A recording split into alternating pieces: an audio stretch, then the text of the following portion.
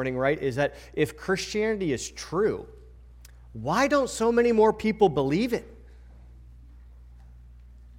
Well, Richard Dawkins, he's a famous atheist. He was once asked, if you died and you arrived at the gates of heaven, what would you say to God to justify your lifetime of atheism? He replied, not enough evidence, God. Not enough evidence. Well, how we approach God has changed over the years. You're familiar with C.S. Lewis. He did the whole Narnia series, but he wrote a lesser-known book called God in the Dock. And the dock is a British courtroom term, okay? C.S. Lewis was from England, and so he calls it God in the Dock because the dock is that witness box that you get shut up in when you have to provide a defense, okay? And so you're the accused, you are the defendant. And the premise of the book is really fantastic. C.S. Lewis argues that before 1940s, this is when he wrote it, right? The ancient man, right, who they used to be, approached God or the gods as the accused person approaches the judge. So before 1940, everybody kind of approached God or the gods as mankind is the accused. We're in the box. We're going to be judged. And God is the judge. And we have to give an account to him. That's how it used to be. But the modern man, C.S. Lewis says, the roles are reversed. Man is the judge, and God is on trial. God is in the dock. God has to give a defense.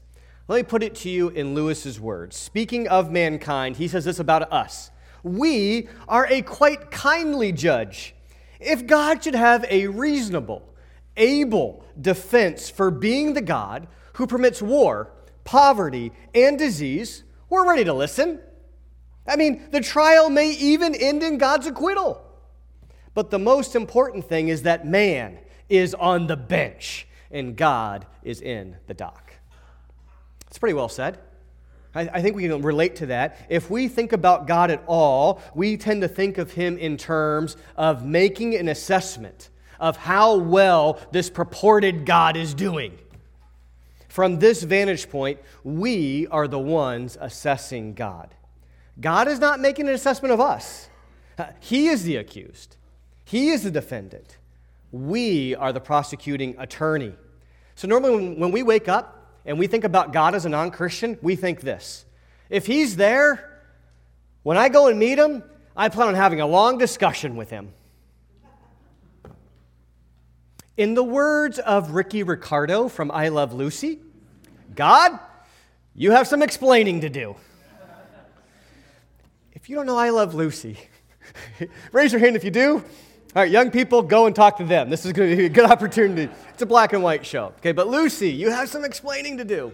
Same idea when it comes to God. Well, in John 5, verses 30 through 47, Jesus is in the dock. He is the accused. He's going to have to defend himself. And can I just remind you of how we got there? Why is Jesus in the dock? Well, in John 5, we've been there now. This is our third Sunday in a row, moving at a lightning pace. We want to remind ourselves we're in Jerusalem. We're at the Pool of Bethesda. This is a big area, about the size of a football field, okay? But we find ourselves in the grim part of town. For verse 3 tells us it is swarming with suffering. Verse 3 says, in these lay a multitude of invalids, blind, lame, and paralyzed. Multitude. So out of the masses, the camera zooms in on one single man who's been there for 38 years as an invalid. Verse 6, when Jesus saw him lying there and knew that he had already been there a long time, he said to him, do you want to be healed? Now I'm going to ask you to keep that question in mind for the whole sermon. Do you want to be healed? Well, Jesus does heal the man, but here's the punchline. He heals him on the Sabbath. And when Jesus heals the man on the Sabbath, the Jewish leaders start to question Jesus. And this is how Jesus deals with their question. He pokes him in the eye. Jesus does not sweep anything under the rug. He forces the issue to be clear. And he says in verse 17, you want to know why I can work on the Sabbath? Well, my Father is working till now, and I am working. Jesus makes extraordinary claims. And extraordinary claims demand extraordinary evidence. For saying it is one thing, but proving it is another. And so this morning we're going to see that extraordinary evidence is given for you to believe Jesus' extraordinary claims.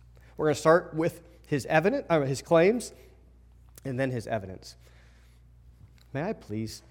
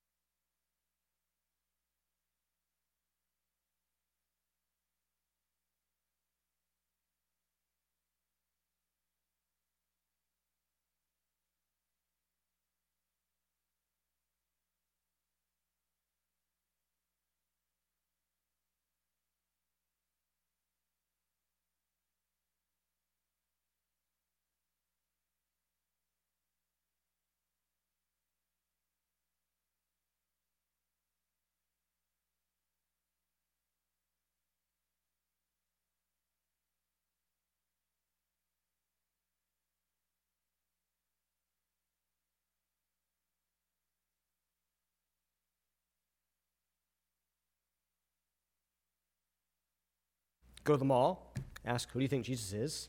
Get all kinds of fun answers. But who does Jesus say that he is? So that's just a good question for you to consider. What are his claims about himself? Verse 17 says that his Father is working until now and that he's working. Verse 18, the Jews interpret that correctly. He makes himself equal with God.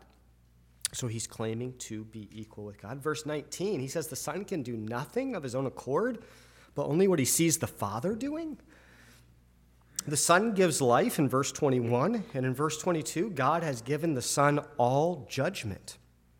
So who does Jesus say that he is? He claims to be God, claims to be doing the work that only God can do, which is giving life, and that ultimately, when every single human being meets him beyond the grave, he will be their judge. That's his claim. Our research is done. He is no less than God. Jesus did not make himself God. He made himself man. That's the only thing that he did different. And he entered this world as a creator.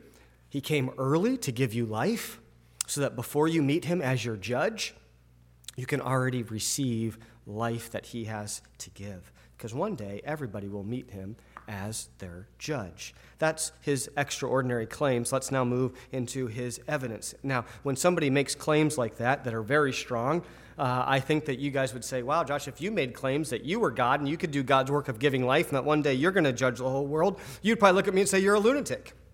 And you'd be quite right. You'd want to say, Josh, where's the evidence? And what I love about the Bible, especially if you're here as someone who's new and trying to understand the Bible, what I love about the Bible and the teaching of Jesus is that it is so linear, it is logical. Jesus is anticipating your questions. He wants to give you answers to the questions you are asking immediately. Jesus wants to give you evidence for his claims so that you will come to believe that he is the Christ. So what we have that happens next is that Jesus moves from behind the defense table, and he becomes his own legal counsel. It is as if Jesus invokes our Sixth Amendment. He provides his own legal counsel, he squirms out from behind the table, and he calls his own witnesses, knowing that his own personal witness would be ridiculous to win the day. I'm God because I say so. That's not going to win. Look at verses 30 through 31. I can do nothing of my own. As I hear, I judge, and my judgment is just, because I seek not my own will, but the will of him who sent me. But if I alone bear witness about myself, my testimony is not true. He knows that he just can't get up there and just make these claims and say, believe me because I said so. So Jesus is going to bring witnesses up, hoping to convince you, the jury, that his claims that he is God and that he alone is able to do the work that God alone does, imparting life and giving judgment, are works that he can do. And when you picture it that way, that we are in the middle of a courtroom case, this text is really fascinating He is making extraordinary claims, and then from 30 to 47, he is in the dock. Jesus himself has put himself in the dock, having to defend, having to provide testimony, having to give you evidence to back up his claims. Jesus is on the witness stand, and he has to defend that God is at work in him and through him. And he runs through three key pillars of evidence. Evidence that you could believe his claims. Here they are. They're very simple. The first one is he calls a character witness of John the Baptist, verses 33 through 35. He says, "You sent to John, and he has borne witness to the truth. Now that the testimony that I receive is from man, but I say these things so that you may be saved. He was a burning and shining lamp, and you were willing to rejoice for a while in his light." Jesus knows his audience, and the Jews knew all about John the Baptist. They went out to hear him in droves, and they all liked John for a while, right? I mean, he was a national figure, and Jesus is saying, you thought he was credible. Like, you listened to him, you trusted his words, and so I'm going to let him speak in hopes that he will convince you that my claims are true.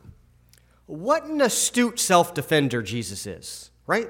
I don't know what you make of John the Baptist, but the data we have from Josephus and from the records here in the gospel is that John the Baptist is the witness. He should be called John the Witness, not John the Baptist, okay?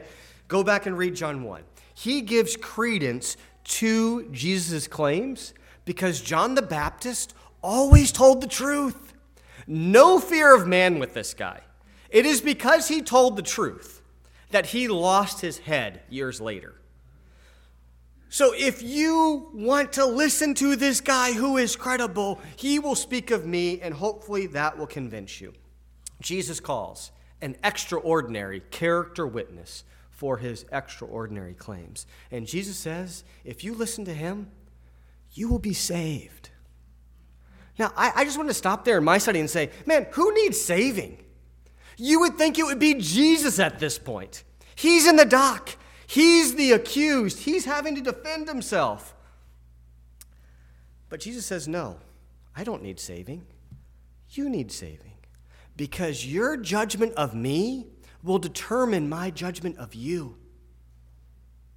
Your opinion of me is going to determine my opinion of you. And the roles are going to be reversed. You think you're the judge now. But one day the roles will be reversed and I will be the judge and my verdict matters. And Jesus, notice this, wants to save them. What a great God. He wants to save them. He is patiently pointing his prosecutors, right, to a witness that they like, that they actually might realize the truth of what he says so they will be saved. What patience. What love. To say, you already like him, listen to him. It's for your good. Then he takes John the Baptist off the stand. He's going to continue building his case. The case gets more weighty as time goes on. He doesn't put his best witness first, and they would be surprised by that. Put yourself in first century Jewish sandals. They're like, what? There's someone greater than John the Baptist? Jesus says, yes, there is. I got some works. So he's going to provide a character witness first in John. Second, evidentiary witness of his own personal works. Look at verse 36. But the testimony that I have is greater than that of John. For the works that the Father has given me to accomplish, the very works I'm doing, they bear witness about me. The Father has sent me. You want to know that I'm from God? Look at the works. Look at the works. In this immediate context, the miracle would have been healing a guy who has been paralyzed for 38 years. 38 years as an invalid, unable to move. Jesus says, get up, take up, and walk. And the man gets up, takes up, and walks. This is not David Blaine. This is not David Copperfield. Okay, this is not Penn and Teller or whoever your favorite magician is. This is not the Carbonaro effect, okay? This is not an illusion and not a sleight of hand. This is done publicly. Publicly witnessed, openly reported, even by his enemies, in a small town where everybody would be able to affirm this actually happened. In the same section we have in John 6, we're going to look at next week as Pastor Pat preaches, 5,000 men are fed, not including women and children. We have Jesus walking on water, Jesus healing a man in John 9 who has been born blind. That is creating sight. In this whole gospel, Jesus turns water into wine in John 2. And then in John 11, he raises a man who's been dead for 3 days. Evidence, evidence, evidence, evidence, evidence, evidence, evidence, public. And all of that evidentiary work that Jesus stacks up here is all the works that they expected the Messiah to do based upon their scriptures. There's no curveball here. They should have been able to see that the lame are walking and the blind are seeing, and those were all the things that Isaiah predicted would happen when the Messiah comes. So my non-Christian friend, what evidence would it take for you to believe Christ's claims? I always have heard, many times here, that if I saw a miracle, I would believe. Really? Really? Do you think truth is always self-evident? Do you think truth is always self-evident? That's a dangerous assumption that you are making, right? You are assuming that you will always see all the time what is true and that all you really need to know you will see. And you know that's not true. That's why you go to the doctors. They might see something that you don't. That's why you ask for financial advice. Because you know that there are very important things in your life that might be true, but might not be obvious to you. So the real question here is, whose opinion do you trust? Whose opinion do you respect? Your friends? Family? A parent? Teacher? Author? Jesus knew who the Jews respected, whose opinion was weighty for them, and it's the Scriptures. So Jesus turns from his works to the Word of God. It's his final piece of evidence, right? It's not just a character witness of John, not just the evidentiary witness of his works. He turns now to the Father's Word. He says he has God on his side based on the Scriptures. Look at 37 through 39. And the Father who sent me has himself borne witness about me. His voice you have never heard, his form you have never seen. And you do not have his word abiding in you, for you do not believe the one whom he sent. You search the Scriptures because you think in them you have eternal life. And it is they that bear witness about me. The case for his defense is building. Jesus has produced a character witness of John the Baptist, evidentiary witness of his miraculous works, and now he produces documentary evidence of the Father's Word. Now, this is not just a letter from mom and dad. My son would never do that. Okay, that would be rejected in the court, okay? That's not what this is, okay? Think of it this way. If you were able to have scientific studies done, and they have been tested and tried, and it has been taken years for it to happen, and it is known in the medical world that scientific journal is true, and everybody holds those truths as self-evident, and you bring in that journal by those famous scholars, that would be admissible in court. Okay? And that's exactly what Jesus is doing here. These documents are admissible because for centuries, a very long history, the Jews have been holding these things to be true.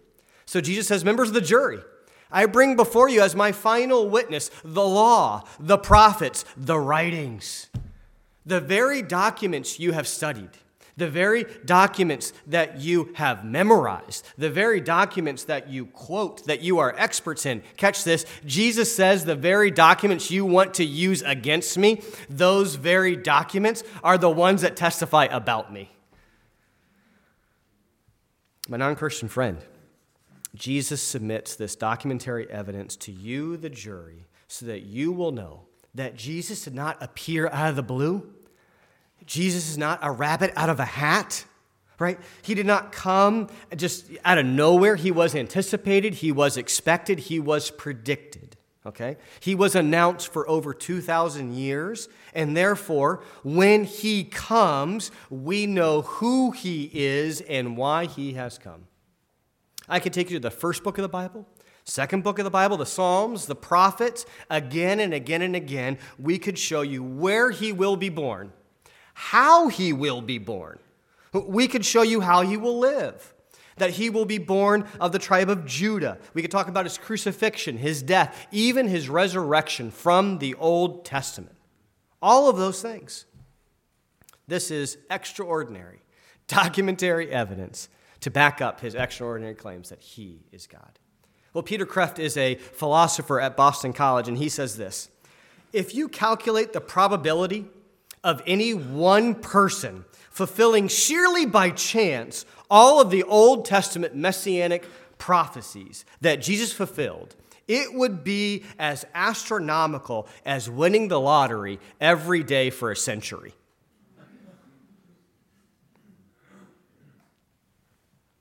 He goes on to say, even if Jesus deliberately tried to fulfill the prophecies, no mere man could have the power to arrange the time, place, events, and circumstances of his birth, or even those things after his death. End of quote. The evidence is compelling. But the Messiah recognition experts, they flat out reject the evidence. They refuse to believe. Look at verse 40. It sums up their response. Yet you refuse to come to me that you may have life. Faith family, here's an application for you. Praise God for how faithful is Jesus to tell the truth, even to those who had no desire to hear what he was telling them. Faith family, we're called to be a people that tell the truth, even to those who have no desire to hear it. Does your witness in the world depend upon the probability of how likely they are to receive it? Remember again, Jesus asked this question to the paralytic by the pool. Do you want to be healed? Well, what was the answer?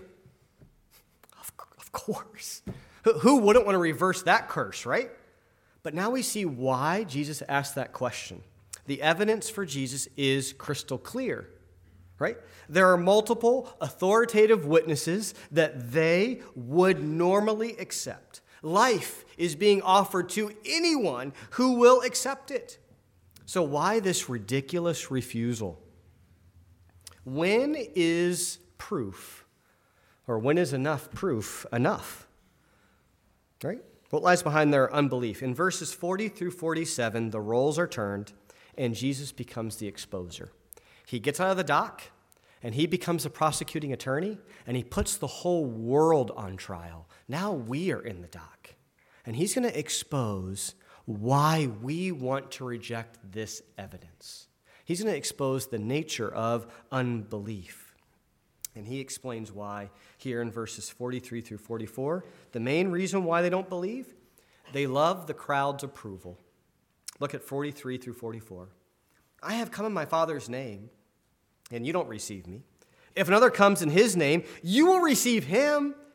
How can you believe when you receive glory from one another? Right? That's that loving man's approval. And do not seek the glory that comes from the only God. These people are more concerned about losing face than what he told the paralytic.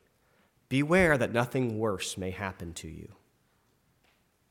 What controls them is the people's approval rating, not that nothing worse may happen to them. And guess what? Our human nature hasn't changed. Our concerns for our reputation, our popularity, our acceptance, the fear what other people may think keeps us from an honest look at the evidence. Some of you are considering the claims of Christ by hearing it this morning, and you're still thinking, what would my family say if I become a Christian? I got to think about my career.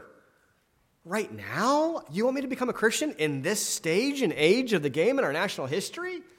It's not too popular. I still just want to live it up with the boys. They'll make fun of me if I start going to church or don't use the language they use or whatever it might be.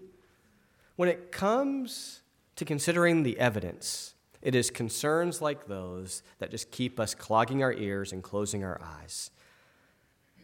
My friends, you need to decide what testimony is weightier in your life. What weighs more? The testimony of your friends, your political party, your online digital world, Is that weighing heavier than God's evidence here in his word? Let me just reckon with you straight up. You will not have a 100% approval rating through life. Yeah, really. I like to be liked by you. I really do. There's quite a bit of people-pleasing in me, and it's been how many years now, and I still think that if I can just say it right and do it right, and Pat and I and Michael can do our to-do list, man, we're going to make every single one of you happy. I still get up on Monday kind of thinking that. I just do. And I think I'm going to get a 100% approval rating. But it's just not the way you get through life. Count on it. You will not get a 100% approval rating. So you better decide whose approval really matters. Okay? Whose testimony are you really living for? Are you living for a testimony and acceptance that is light and fleeting and trivial? Or off the testimony of witnesses that is weighty and eternal? Choose wisely. For the very thing you are hoping in will either do you in or usher you in. That's how these last verses work. Here's a lesson in verse 45. I'll say it again. The very thing you're hoping in will either do you in or usher you in. Look at verse 45. Do you think that I will accuse you to the Father? I don't need to. There is one who accuses you, Moses. And check this last phrase. On whom you have set your hope. The Jews thought they could use Scripture to get Jesus in the dock. Jesus, you have some explaining to do. And the very thing they were hoping in to accuse Jesus of did not usher them in, but it actually did them in. Look at verses 46 through 47. If you believe Moses, you would believe me, for he wrote about me. But if you do not believe his writings, how will you believe my words? Here it is. What are you setting your hope on when you think you're going to have a long talk with God?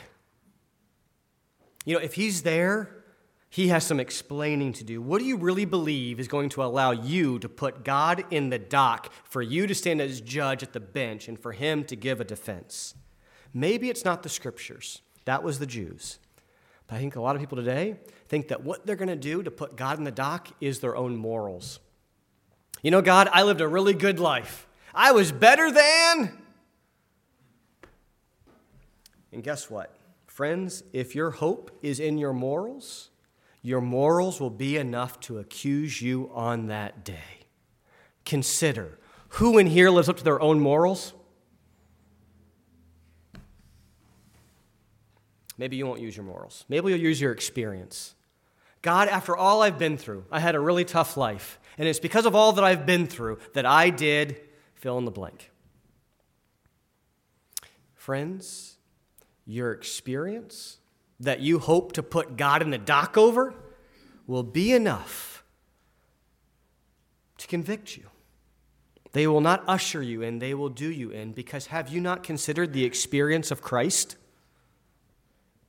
As Matt prayed, beaten, smitten, afflicted, unjustly, yet not returned evil for evil, not a vile word was coming out of his mouth, and he entrusted himself to God who judges justly. Your experience will not usher you in. It will do you in. So put your hope in Jesus. He has provided extraordinary evidence for you to believe his extraordinary claims. Accept the evidence to accept his eternal life. Reject the evidence, and you reject Jesus.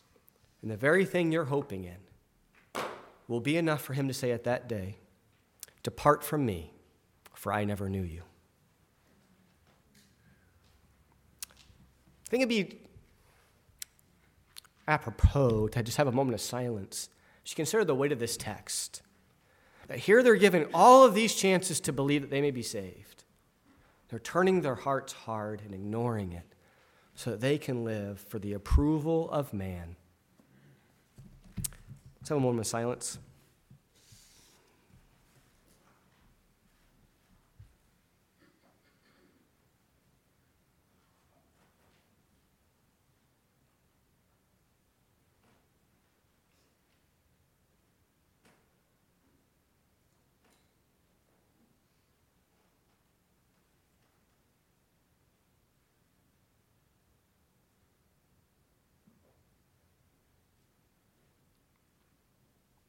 Lord, it would be a fearful thing to stand before you with the arrogance and the pride to say that you have to give a defense for how you organized our life. Lord, we pray that you'd forgive us for our pride that wants to put you in the dock when we justly stand accused and condemned. What gymnastics and manipulation we have to do to make ourselves the victim, and that you are the oppressor. We pray that you would open our eyes to see that we are responsible for how we've used the very life you've given us, the number of days, the opportunities, the privileges. We think that you have humbled yourself to provide such evidence so clearly that we could be saved. Thank you for your patience in continuing to point people that there is evidence for who you say you are. Such kindness and compassion and patience that you give us time to consider those claims. We pray that you would create life this morning by opening eyes and people would confess that Jesus Christ is Lord. We thank you for the way that you provided for us to have life so that we would not stand under your judgment. We pray that we could exalt you for all that you did to make this possible. May we sing from our hearts, all glory be to Christ. It's in his name we pray. Amen. Stand with us and sing, all glory be to Christ.